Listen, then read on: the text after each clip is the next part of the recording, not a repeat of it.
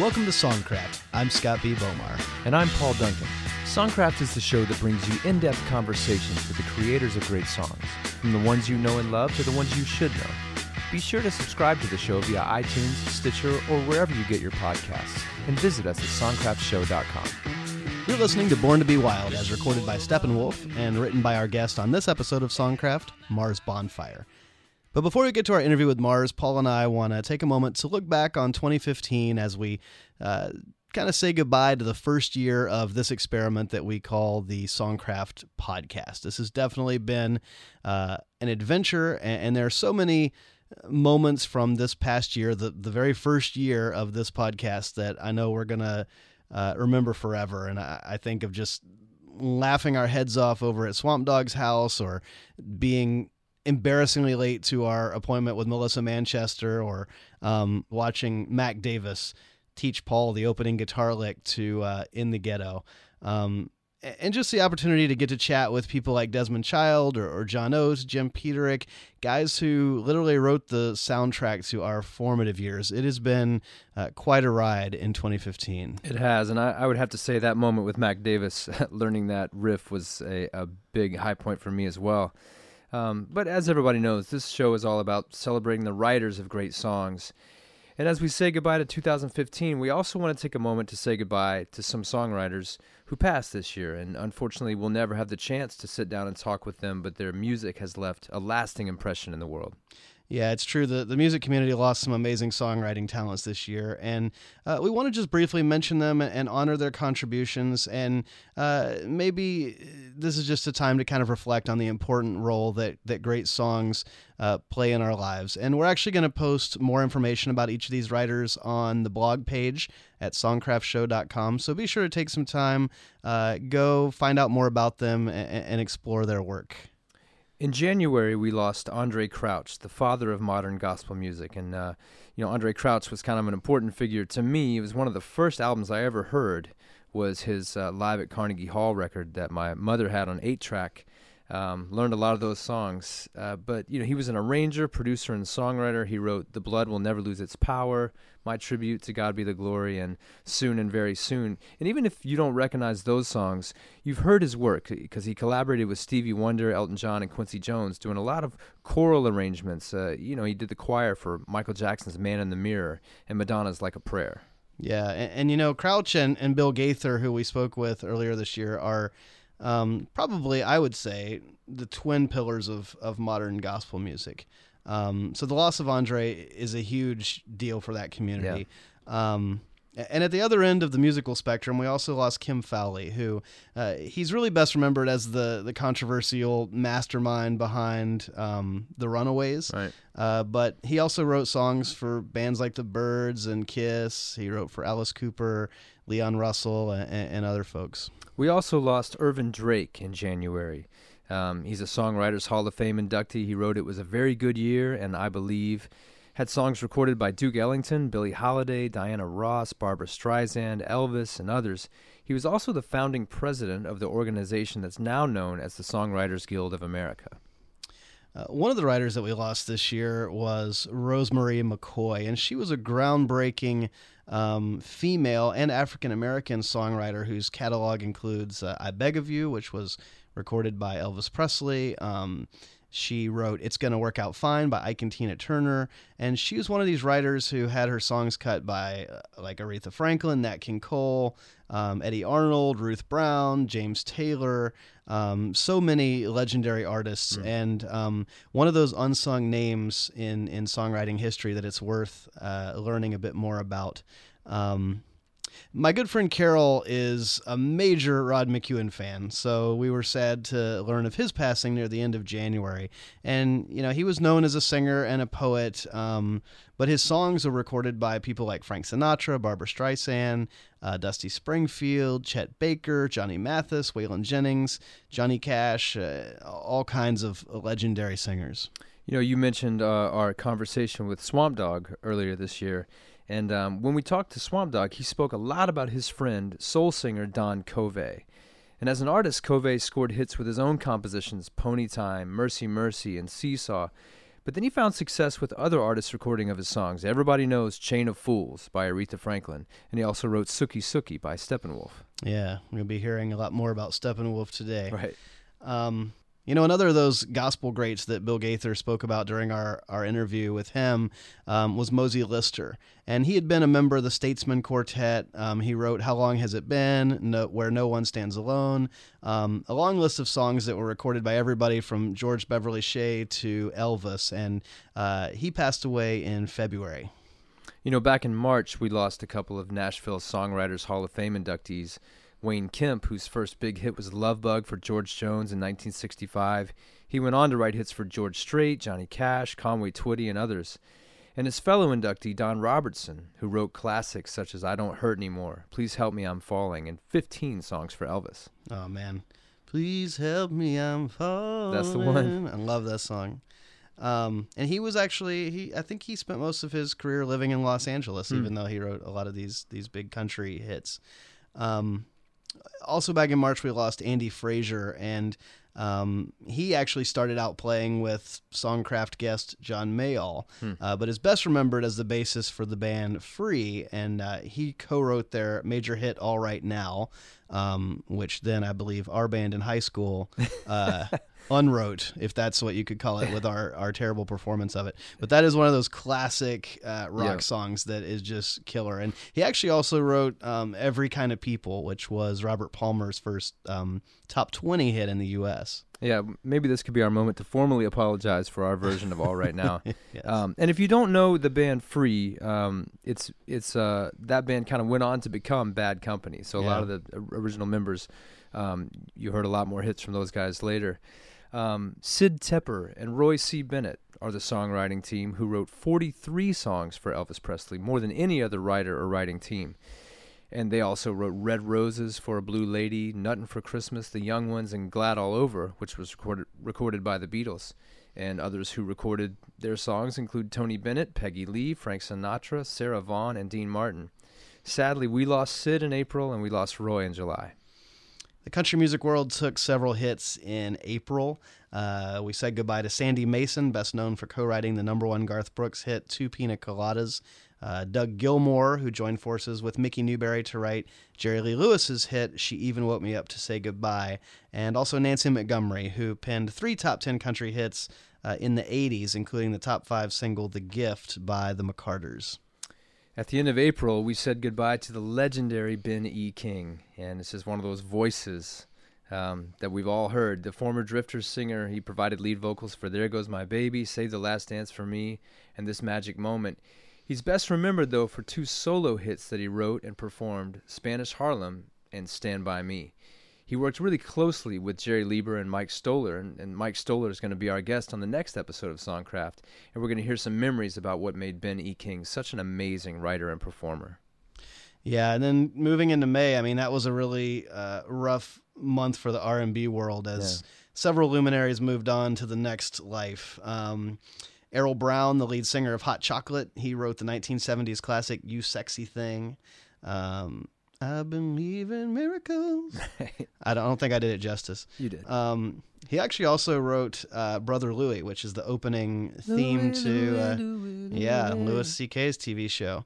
We lost B.B. King, and B.B. King did not write many of his best known songs, but he did contribute original material to a number of his many albums. Yeah. And he's also a guy who adapted several blues songs into absolute classics. So even just his arrangement style absolutely revolutionized electric blues music. Huge loss. Yeah.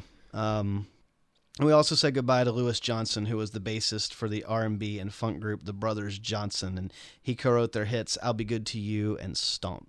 Well, as we moved into the summer months, the music world lost Jean Ritchie, the Appalachian music icon, who became part of the Greenwich Village folk scene and helped establish the Newport Folk Festival. Her songs were recorded by Johnny Cash, Emmylou Harris, Graham Nash, and many others.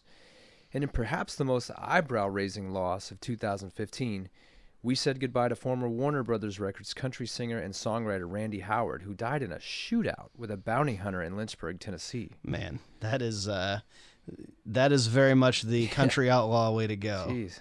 Amazing.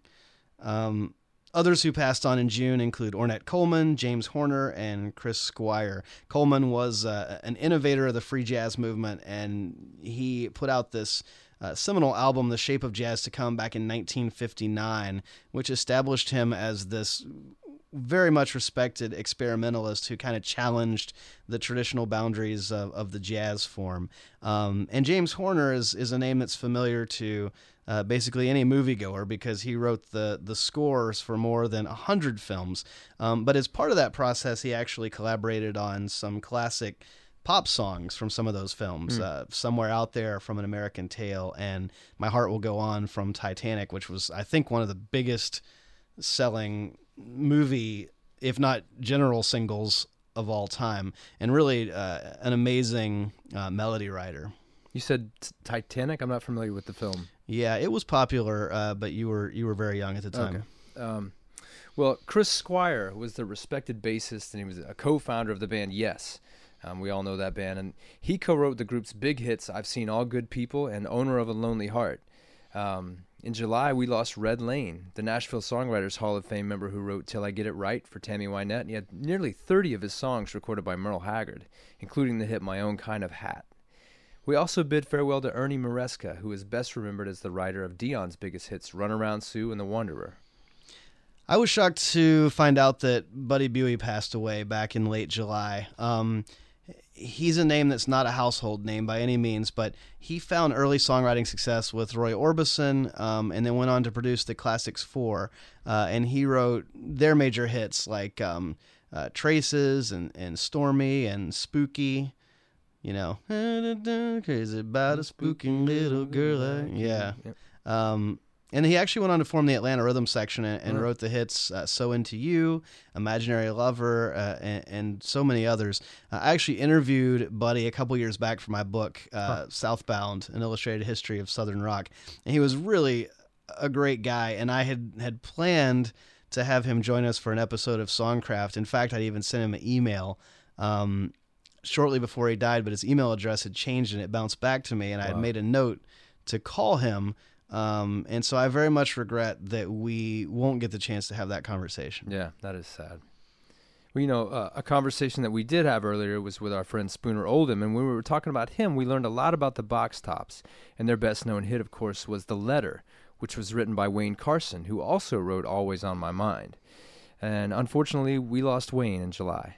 Yeah, and then in August, Country Music Hall of Fame member and legendary producer Billy Sherrill moved on. Yeah, we've heard that name a lot in these interviews, haven't we? Yeah, I mean, that guy, he wrote nearly 20 number one country hits, including My Elusive Dreams, Stand By Your Man, Almost Persuaded, which won a Grammy, Till I Can Make It On My Own, and The Most Beautiful Girl were both CMA Song of the Year winners.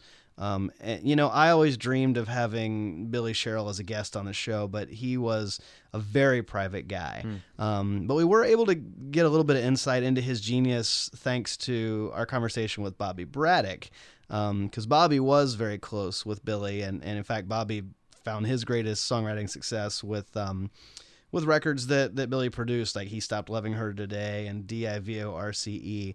And you know, he had been retired from the music business for a good while, but the legacy he left behind is remarkable. Yeah. You know, talking through all these names and going through all, you know, this list of folks that we lost this past year, it makes you think about your own mortality a bit, and especially when it's somebody that you kind of grew up listening to. And back in the fall, we lost REO Speedwagon guitarist Gary Richrath. He wrote their major hit, Take It on the Run. And it's sort of like, wow, Gary Richrath died. The guy seems so young. Yeah. Also, Alan Toussaint died this year. Legendary New Orleans musician. He was producer, arranger, songwriter. He wrote classics like Fortune Teller, Working in the Coal Mine, Southern Nights. He also produced some unforgettable records, including Dr. John's Right Place, Wrong Time, and LaBelle's Lady Marmalade. Yeah. Oh, in November, we lost the highly respected singer-songwriter P.F. Sloan, who found his greatest success with others' recordings of his songs. I'm thinking of Barry McGuire's version of Eve of Destruction. He also wrote Secret Agent Man for Johnny Rivers. And that same month, we had to say goodbye to Ted Harris, with hits including Dottie West's Paper Mansions, the country standard Crystal Chandelier. Harris earned introduction into the Nashville Songwriters Hall of Fame and definitely made his mark in the country genre. Yeah, we talk about being affected by deaths of these writers and musicians and, people we grew up listening to. And, man, this month to see Scott Weiland from Stone Temple Pilots pass away, you can't say that you were necessarily shocked because of the troubles he'd been through from time to time, but still really saddened by it. Yeah. He was a lyricist for their biggest hits and a great melody writer, too, but these hits like Plush, Wicked Garden, Creep, Big Empty, Vaseline, Interstate Love Song, that reads like a soundtrack to my first year of college. Right. His first 2 Stone Temple Pilots records were go-to records for me. Yeah. But then he went on to form the rock group, a supergroup, really, Velvet Revolver, where he collaborated with Slash and the other bandmates, hits like Slither and Fall to Pieces. Yeah, and I remember you and I actually had the chance to see Stone Temple Pilots in concert a few years back, and I mean, there's no questioning the absolute magnetism that he had on stage. So it was very sad to hear about that. In early December, we lost 2 great dons of Nashville songwriting, Don Chappell and Don Fimmer. Chappell had been married to Tammy Wynette at one time, and she recorded several of his songs. But also people like Ray Price, Eddie Arnold, Doug Kershaw did his stuff, and George Jones actually did a version of Chappell's When the Grass Grows Over Me, which earned a CMA Song of the Year nomination back in 1969. Yeah, and Don Fimmer, a longtime Nashville songwriter, earned 14 ASCAP awards, writing such hits as Tim McGraw's All I Want Is a Life, Diamond Rio's Meet in the Middle, Lone Star's My Front Porch Looking In, a great song, and Ronnie Millsap's She Keeps the Home Fires Burning. Yeah. Well, we appreciate you letting us take some time to honor the writers we lost in 2015. Fortunately for us, we'll always have the songs they left behind. But we turn now to honoring a writer who is very much still with us and likely will be for a very long time, thanks to a fascinating passion of his that keeps him in great shape, which we'll hear about more in a bit. Canadian singer, guitarist, and songwriter Mars Bonfire began his professional music career with the Sparrows, a 1960s rock group that eventually morphed into the band Steppenwolf. Though he'd departed by the time they released their first album, Steppenwolf made Bonfire's Born to Be Wild a massive hit in 1968. The song was prominently used in the film Easy Rider the following year, cementing its place as a classic American anthem of free-spirited rebellion. The lyrics introduced the term heavy metal to the music world, and Rolling Stone magazine named Born to Be Wild one of the top 500 songs of all time. Steppenwolf went on to record 5 additional Bonfire compositions, including Faster Than the Speed of Life and Ride With Me. AllMusic called Mars's 1968 self-titled psychedelic solo album a lost masterpiece, and in 2015 he was honored with the first ever Cultural Impact Award given by the Society of Composers, Authors, and Music Publishers of Canada. In addition to Steppenwolf, Mars Bonfire's music has been covered by Alice Cooper, Wilson Pickett, Etta James, The Cult, Crowded House, INXS, U2, Bruce Springsteen, and others. Mars, welcome to Songcraft. Thanks a lot, Scott and Paul. I'm delighted to be talking to both of you. Yeah. Well, we are too. So I want to dig back into your earliest beginnings. And you were born Dennis McCrohan in Oshawa, Ontario, Canada. And I understand that your father, Owen, ran a venue called the Jubilee that booked live music. Tell us a little bit about your dad and what influence his job had on your early musical development. It actually had a profound influence. He operated a ballroom or dance hall. And from my earliest days, I remember going down there with him. And in the beginning, he would bring in swing bands, big band dance orchestras. Then later on, country and western, polka, and then finally rock and roll. And as a young kid, I got to hear all this stuff live, and it's so powerful live. Wow. So when I went to college, the last thing my dad wanted me to be involved in was the music business because he knew from the inside out how unpredictable it is. And so I got interested in getting a degree in psychology. But during a summer break, I got involved in a local band. We were doing surf music, and somehow it just felt so right to be involved in music. I never went back to school. Well, your first serious band was Jack London and the Sparrows, which formed in early 1964 around the British singer Dave Martin, who changed his name to Jack London, and your brother Jerry joined that group on drums as well. Talk about some of the steps that you guys took in those days to kind of project that British invasion image in the wake of the Beatles. Pop music was utterly overwhelmed by the British invasion. We saw no point in just presenting ourselves as a Canadian band, so he actually had the gall to tell radio stations and everybody that we had just come over from England. That's great. Wow. He changed his name, of course, to make it sound even more British, Right. although he really was British. Yeah. But my brother and I changed our names because my dad, being involved in the music business for decades and decades, he had built up friends, but also he had built up some enemies, That happens. and some of whom were booking agents. Interesting. Wow. So if they knew we were his sons, we wouldn't get booked anywhere. Wow. Wow. We still want to disguise that, by changing our last names to Edmonton. That's great. That's amazing. That's as good a reason for a name change as any. Yeah. Well, in late 1964, Jack London and the Sparrows landed a deal with Capitol Records and released a debut single called If You Don't Want My Love, which you co-wrote. If you don't want my love, if you don't want my kiss, I'll get a girl who treats me better than you. And I'll love her, love her, love her, with a love that'll never die, so love me. And that song became a top 5 Canadian hit in 1965. Talk about how you first got into writing songs and what your process was like in those days. At that time, I hadn't formally studied music, so I knew chords by feel on the guitar, but I couldn't recognize or write a note of music. So I would strum on the guitar various chords until I got a sequence that, without any melody on top of it, sounded somewhat appealing, and then ad-lib a melody. Yeah. And then the melody would suggest a mood that brought about the lyric. Yeah. Wow. So it always kind of started from a musical inspiration place that led you to a lyric or a concept. Right, in those days.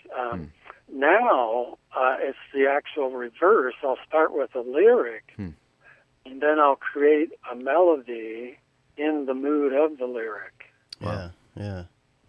Well, that first single that you guys did, If You Don't Want My Love, it's got this really active bass line for a rock band of that era, which I believe was played by Bruce Palmer, who left the group to join a band called the Minor Birds, while the Minor Birds' previous bassist, Nick St. Nicholas, came into Jack London and the Sparrows. Do I have that right? Yes, yeah. And, I don't want to get too off track here, but I know that you guys were right at the center of that thriving 1960s Toronto music scene, and that had kind of Ronnie Hawkins had been there, whose backing group, the Hawks, was Levon Helm and Robbie Robertson and the guys who formed the band.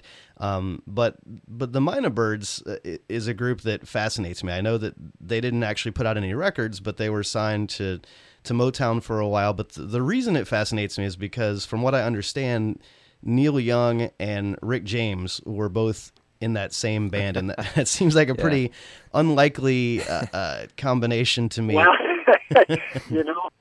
that was, of course, the psychedelic 60s, the period of being dazed and confused. That can harmonize a lot of what would otherwise be dissonance or incompatibility. Right. As we all know, Rick James became phenomenally successful on his own. Yeah. And it was clear in those early days that he was a performer. Wow. Sure. Yeah. And finally, he got his just dues there of the success he deserved. Yeah. Interesting. Right. Well, Just as a footnote, after the Sparrows and the Mynah Birds, Bruce Palmer would go on to form Buffalo Springfield with Neil Young. So he's a pretty important musician from that time. And as we mentioned, once Palmer left the Sparrows, Nick St. Nicholas came into the band, and you guys recorded another single, I'll Be the Boy, followed by a Canadian top 10, Our Love Has Passed. Love has passed, just like clouds in the sky. The turning of the year has brought tears to my eye. Oh, I could have loved you for a lifetime. Why did you have to say goodbye? I hear a pretty strong kind of Beatles influence in those songs, and they definitely sound of that time and reflect what was happening. But what were some of the influences that were shaping you as you were becoming a songwriter? For that period, it was the British sound, the Beatles, Dave Clark Five,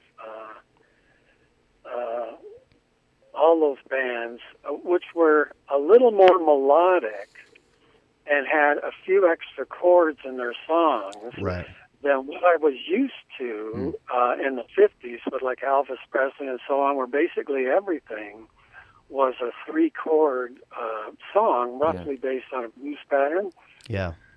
So this slight expansion of the musical world drew me in, and I learned basically the chord patterns they were using, and similar melodies just appeared on top of those chords.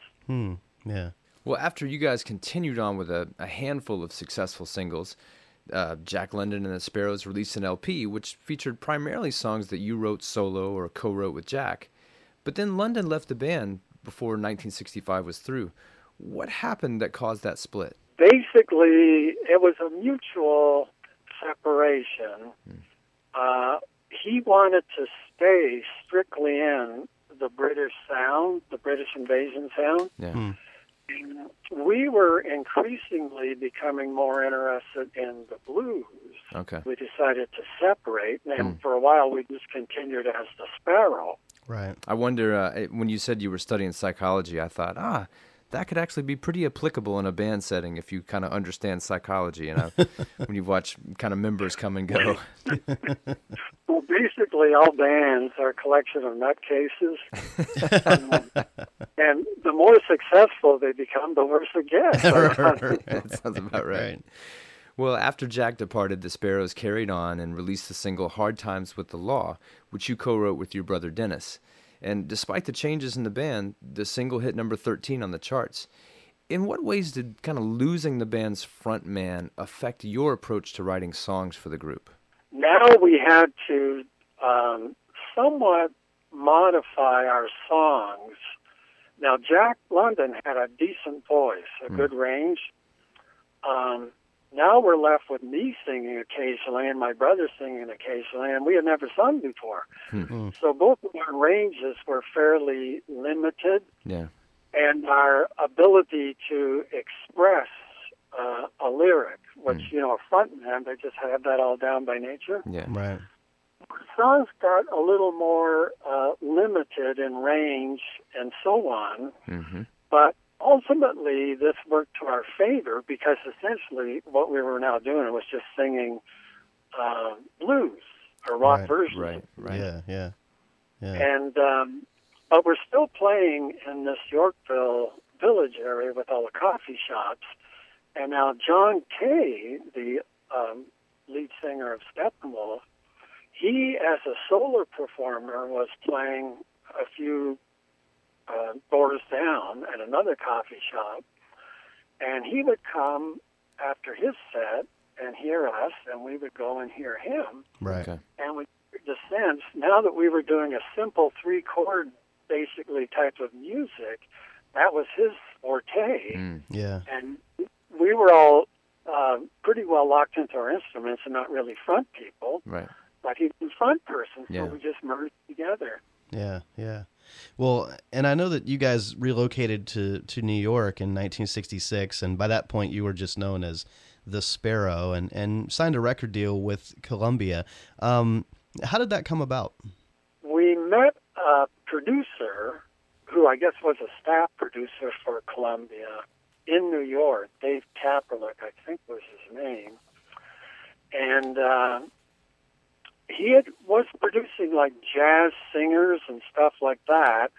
But because of the dominance of rock, he decided to spread out into that field. Right. And we were playing at a club called Arthur's in New York, and he heard us there and did some demos with us, and then that got us the deal. Wow. Well, your first single for Columbia was a song that you wrote solo called Tomorrow's Ship. Tomorrow's ship has come for me and it's taking me away. Each thing I see entrances me and I'm leaving here today. I cannot think, my mind has just gone. So they released that song and then another single, Green Bottle Lover. But neither charted at the time, so the label did not release the album that they had recorded with you guys until later, after Steppenwolf became successful. But in the fall of 1966, the Sparrow relocated to the West Coast, playing in LA and San Francisco.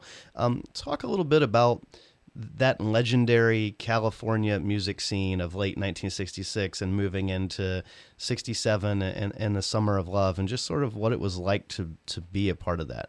That was overwhelming for a somewhat naive guy like myself from Canada. I mean, New York was strong enough, but the California social scene at the time was so expansive. It seemed like anything was possible and anything could happen. And, of course, we got deeply involved in the psychedelic culture, Right. way more than we had been before. And in my case, to the point where I just had to leave the band when they were on the verge of success. Wow. Huh. Because I didn't know if I was going to jump out of a window and think I could fly or what was happening. Wow. I really started to totally lose my mind. Yeah. Well, yeah, I wanted to ask you about that because it's around this time that Sparrow kind of formally broke up, but then a few of the guys formed this new band, Steppenwolf, and you opted out, even though you'd been the primary songwriter. So it seems like the music was still compelling to you, but the lifestyle was getting a little too heavy, maybe? Yeah, it was definitely from, the whole concept behind psychedelics goes, I guess, back to the tribal period in the world when there were shamans, and they would maybe take some kind of mind-altering drug a few times a year to have visions and help the tribe move forward. Right. But during the psychedelic 60s, people were taking this stuff literally daily. Wow. Right. And they went way beyond the point where it might do some good to the point where it was actually destroying them. So that was the realm into which I was going into. Yeah. And to some extent, the other guys in the band. So that's pretty well why we felt we had to break up and just kind of clear our head. Yeah. Yeah. And luckily, John Kay, by chance, got an apartment right next door to a staff producer at Dunhill Records. Huh. Oh, well. And the producer, Gabriel Meckler, happened to hear through the apartment wall John playing his guitar and singing, and told him, if you can get a band together, I'll see if I can get you a deal with Dunhill. So John called us all up to see if we'd like to get back together. And most of the other guys were ready for it, but I wasn't, so I didn't even get involved. Interesting. Based on some demos they made, Gabriel was able to get them a deal with Dunhill. I got to ask you, that apartment that you mentioned, was that up in San Francisco, or was that in Los Angeles? In Los Angeles, yeah. I remember it was on Fountain Avenue, which runs parallel to Sunset Boulevard. Yeah. Here's a just bizarre story. I have a friend who lived on Fountain Avenue. This is about 10 years ago. And she was in her apartment one day, and somebody knocked on the door, a stranger, and she opened the door, and the person said, "I'm really sorry to bother you, but I'm a big Steppenwolf fan, and John Kay used to live in this apartment, and I just wanted to see it." And she had no idea that John Kay had ever lived there, and the fan was sort of saying, "Oh, I'm sure people drop by all the time and bother you," and she was sort of like, "Oh, this is the first I've heard of it." So it was funny. So I actually know that apartment. Wow. Oh, interesting. Yeah, I would assume that would be quite an obscure thing. Right, yeah. I'm surprised these guys somehow knew it, yeah. Right. Well, it was around this time that Dennis Edmonton became Mars Bonfire. Where did you come up with that name, and what did that identity shift mean for you? That is 100% the result of the psychedelic experience. People ask me all the time, how'd I come up with the name? I have no idea. I just, I woke up one morning and thought, I'm Mars Bonfire. Interesting. That's great. Wow. Well, Uni Records released your self-titled debut LP in 1968. You were, sort of became this solo artist at the time that Steppenwolf was coming together. And that record featured your version of the song for which you've come to be known, Born to be Wild.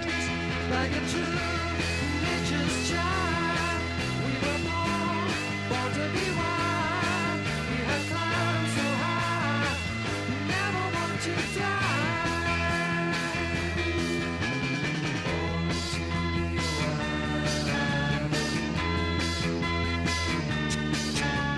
So tell us about how you got the idea for that song.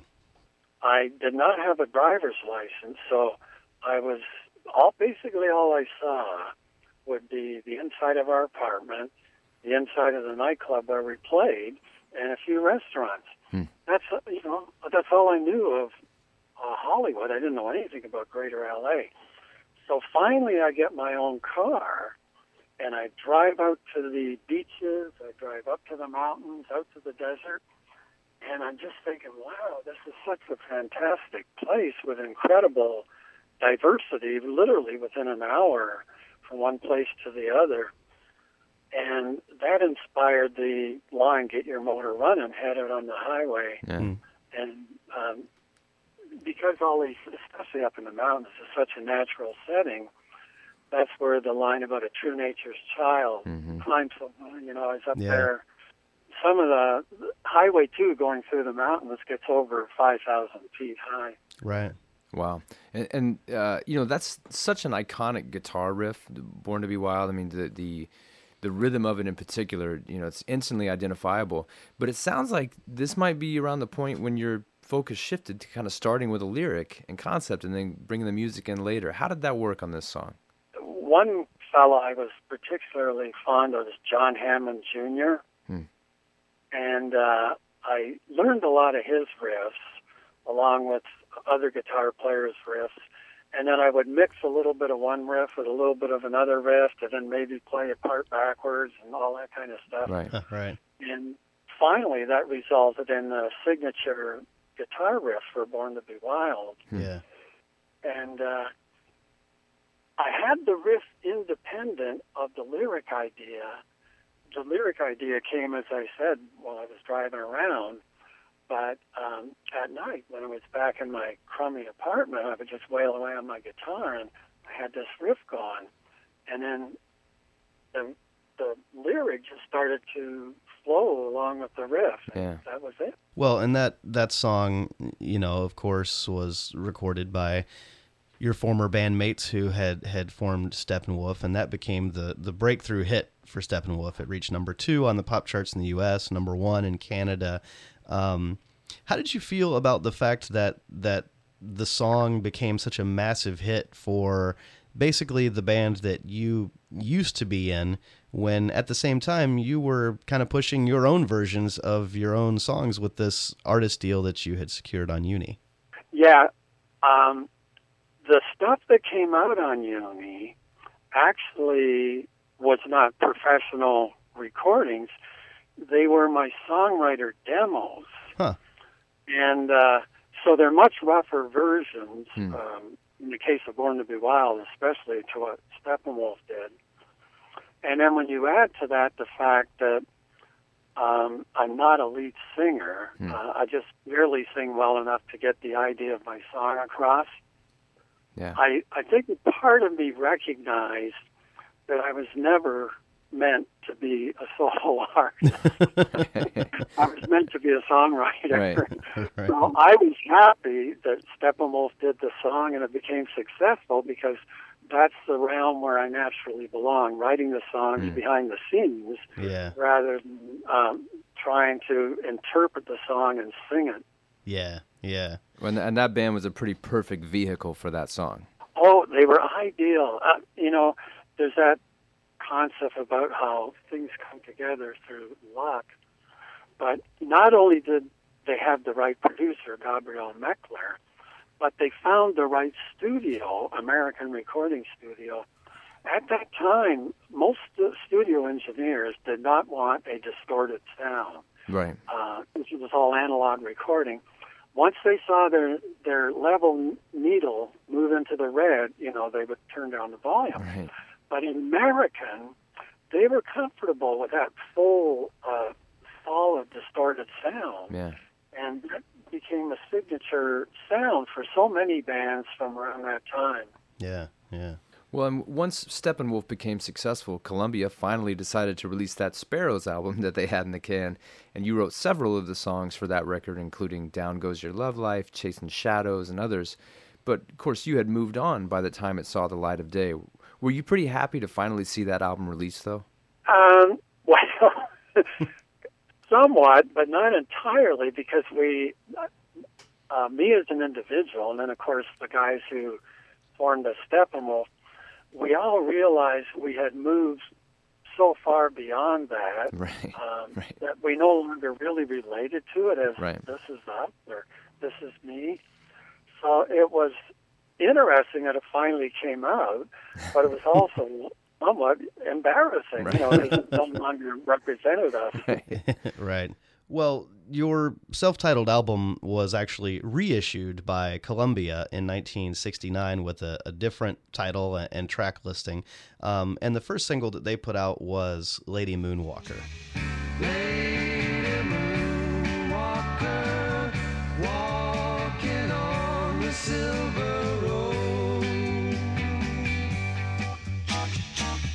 Lady Moonwalker, she's a girl I want to hold.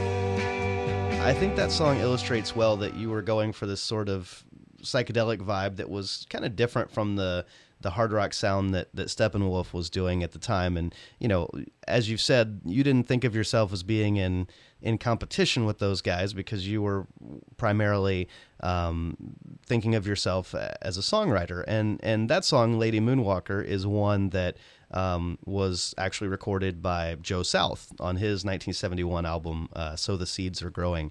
How did he wind up getting his hands on that one? I have no idea. I guess he heard the album somewhere, but I can tell you I was really thrilled that he decided to record it because he's a top-rated songwriter with great melodic development and an excellent singer. So in other words, from my perspective, I'm thinking there's really no need for him to have done this because he could easily have just written his own song. It would be better than that. Right. I really felt great that he did it. I never did promote myself much, so I guess I failed to take advantage of the fact that based on Born to Be Wild, I might have been able to get other groups to record stuff and so on had I been a little more aggressive, but I was just kind of off there in my own world writing songs. Well, Steppenwolf's sophomore album, The Second, came out in 1968, and Magic Carpet Ride, of course, was the best-known single from that release. But the album opens with a cover of your song, Faster Than the Speed of Life, which was actually also the title that Columbia gave your album when they re-released it.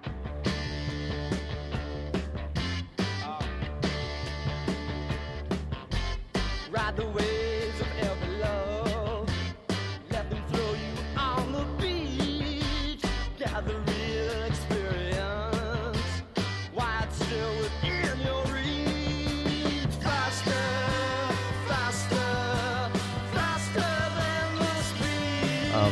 Is that something that you sort of pitched to the guys in Steppenwolf and said, hey, how about this one? Or is that something that they just heard on your record and said, hey, we're going to cover that song too? It was just one of several demos I had done. And when they were getting ready to record the second album, they once again asked me if I had any material. And I think I presented about 5 songs to them. And they liked that one enough to do it. And interestingly enough, my brother Jerry, the drummer, sang the lead on it rather than John Kay. Right. Some bands were known for having switching lead singers. Right.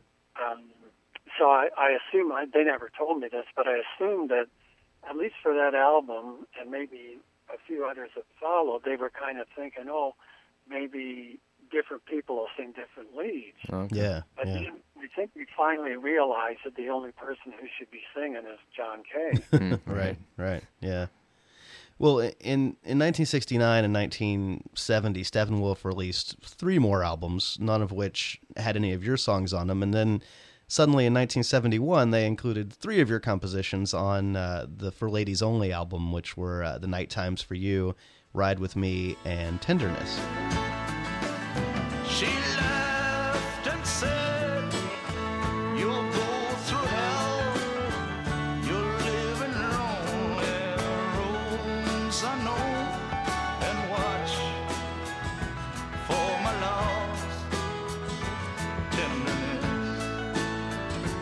And all 3 of those songs had been included on your own album, which was, as you said, kind of a collection of demos. So by that point, Steppenwolf had basically covered half your record. What brought them back to those songs after not minding the Mars Bonfire catalog for several releases? I'm not sure, but those 3 songs were part of the original reel-to-reel tape that I presented them that had Born to Be Wild. Wow. So they were aware of those songs right from their very first album. Right. I guess they didn't resonate with them enough to record them until later on. Yeah. Huh. I guess in some ways that's kind of like a good patience lesson. You know, if the band doesn't cut them the first time, they're still there. They might grab them the next time around. Yes, yeah. Well, Steppenwolf issued Ride With Me as a single, which appeared on the Billboard chart in 1971, but that song also cropped up in a few other places. It was the first single from your self-titled album, but it was under the title Ride With Me, Baby. But then it was also used in the film Diary of a Mad Housewife, as performed by Alice Cooper. I'd love to know how it became included in that film. Wow, I wish I knew. That is so fascinating. But I always wondered, why did Alice Cooper, who could write a better song than that, in 10 minutes, why did he bother to do that song? Why didn't whoever was in charge of the movie just say, Alice, write your own song? Hey. But again, I'm so grateful he did it. Yeah, it's cool. Well, I want to ask you about cult pop rock impresario Kim Fowley, who wrote songs for the Byrds and Kiss, but is probably best known as the controversial mastermind and manager of the Runaways. I read a 2012 interview with Kim where he said that the two of you were like brothers at one time. And I'm curious how you guys connected with one another and what are some of the things that you worked on with him? I can't specifically recall the first time I met him, but in addition to songwriting, I was occasionally doing studio work as a guitar player. And I think that's how I met him. So he hired me to play guitar on several things he was doing. And then for a while, we were just living in the same apartment for roughly a year. In fact, it was during that period that he put together the Runaways. And I remember some of the young ladies coming over to our place. And you guys, I think you played on a Gene Vincent record that he produced, right? Yes, wow, what a thrill that was to meet Gene Vincent. When I was a kid in the 50s, he had that huge hit, Bebopalula. Sure. Right. Yeah. And I remember buying that record, and I played it over and over and over again, all in one day, just one play after another, until finally my mother came into my room, like and wondered what was wrong with me. How could anybody listen to something so repetitively? But I just thought he had the greatest groove going in that, Yeah. and the greatest attitude in his vocal.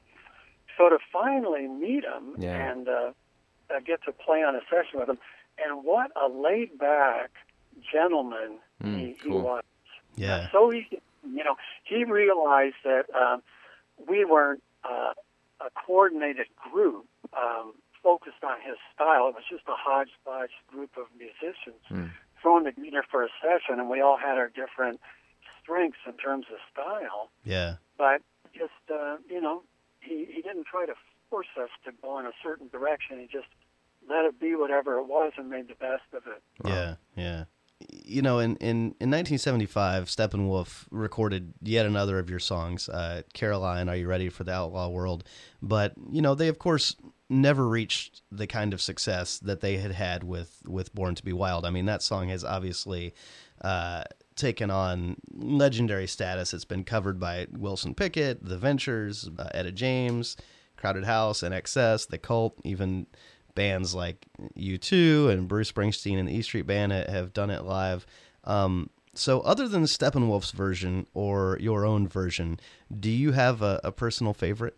Well, my own version certainly isn't my personal favorite. The Steppenwolf version, and this is often the case, I'll use Light My Fire as an example. The Doors, of course, had the big hit with that. And then Right. A year or so later, Jose Feliciano does a totally different style, Yeah. and it's great. But there's something about the first version. You know, you just need to get past that. Right. I must say that I'll always love the Steppenwolf version the most. Yeah. But I've heard so many other great versions, and had there not been a Steppenwolf version to compare them to, I probably would think, oh, that's the one I love. Sure. Yeah. Well, you know, and that song will always be associated with the film Easy Rider too, but it's one of those songs that pops up in movies, TV shows, commercials all the time. Has there ever been a use of that song that kind of surprised you? Well, in a way, they all do. Going back to Easy Rider, the story I heard is that up until that time, when a movie was made, they would hire a movie composer to create the soundtrack for the movie. Right. And I think it was Dennis Hopper had the idea that they would just have the hits of the day would be the soundtrack. Yeah. So I'm so lucky it got in there. That totally surprised me. Yeah. Wow. You know, and as Scott was listing all the people that had covered the song, you're probably the one writer that we've spoken to who's had a song covered by Ozzy Osbourne with Miss Piggy as a duet as well. That is a unique distinction. Well, you know, in the U.S., our best-known performing rights societies that represent songwriters are ASCAP and BMI, and in Canada, the equivalent is SOCAN, which is the Society of Composers, Authors, and Music Publishers of Canada. And because of what we're talking about, and this, you know, this song and its kind of broad cultural impact, you received the first ever Cultural Impact Award from SOCAN in 2015. What did that honor mean to you? It got me back into songwriting. Well, let's say in the 80s, I totally let go of creating music, although I was still quite an avid listener. Yeah. And SOCAN approached me for this event you just described. They were in Hollywood, and they just said, oh, we'd love to get together, have lunch with you. And, you know, I thought that's all it was, so I go down and meet them. And then they tell me about this award. But I had been so out of the music thing that they had some doubts that I'd even show up, you know, to receive it. So, Right. once they told me what it was, I said, oh, I'll be there. I'll be in Toronto, even if I have to hike up, you know. Give me the award. But they were so great, you know, so supportive and enthusiastic that when I left Toronto and came back, I thought, well, I think I'll get back into songwriting. Wow. Well, you said that you would go even if you had to hike all the way to Toronto. And I recently discovered that here in Southern California, you are quite famous for something that has nothing to do with music. The Sierra Club has a list of about 275 or so mountain peaks in the area, and you have hiked all of them. More than once, in fact, quite a bit more than once. Tell us a little bit about this other thing that Mars Bonfire has become renowned for. When I was a kid, and back in Oshawa, my family lived outside the city limits on a dirt road, and just to go to school, for example, I would walk about a mile on the dirt road to school, or if I wanted to shorten it, I'd cut through a farmer's field and walk along a creek. Then after school, to visit any friends, I'd also be out walking through the woods to get to their houses. So what I didn't even think of as hiking then was just a natural state of being. Mm. And then years later, when I moved from the Hollywood area where I was, for my focus on music, I moved up to the high desert Lancaster. I thought, I need to get involved in some exercise. So I realized there's this group, there's a section of the Sierra Club out there that does what they call conditioning walks. So I go on a few of them, and they can tell that I'm loving it. So they say, if you like this stuff, you got to go hike with 100 Peaks. Mm. So I start going on their hikes, and I more than like it. I love it. I become obsessed with it. So I end up hiking 5 days a week. Wow. That enables me to move through their list of peaks, and get up to 25 times. And I never got tired of visiting the same peak because Wow. each visit is different. One might be in the summer. I'm hiking in trail runners. One might be in the winter. I've got snowshoes on. Mm. All Yeah. totally different experiences. So that was a great time of my life, the hiking and mountain bike. Yeah. experience. And just so that our listeners don't miss the, you said you did each of these 25 times. We're talking about a list of peaks that's just a little shy of 300. I mean, we're talking about 7,000 or so summits here, right? Yes. Wow. When I look back on it now, especially now that I'm 72, I wonder, how did I ever do that? But I was just so enthusiastic about it, and luckily I had the free time to hike 5 days a week, and then it starts to add up. Yeah. Well, you may live to about 120 because of it.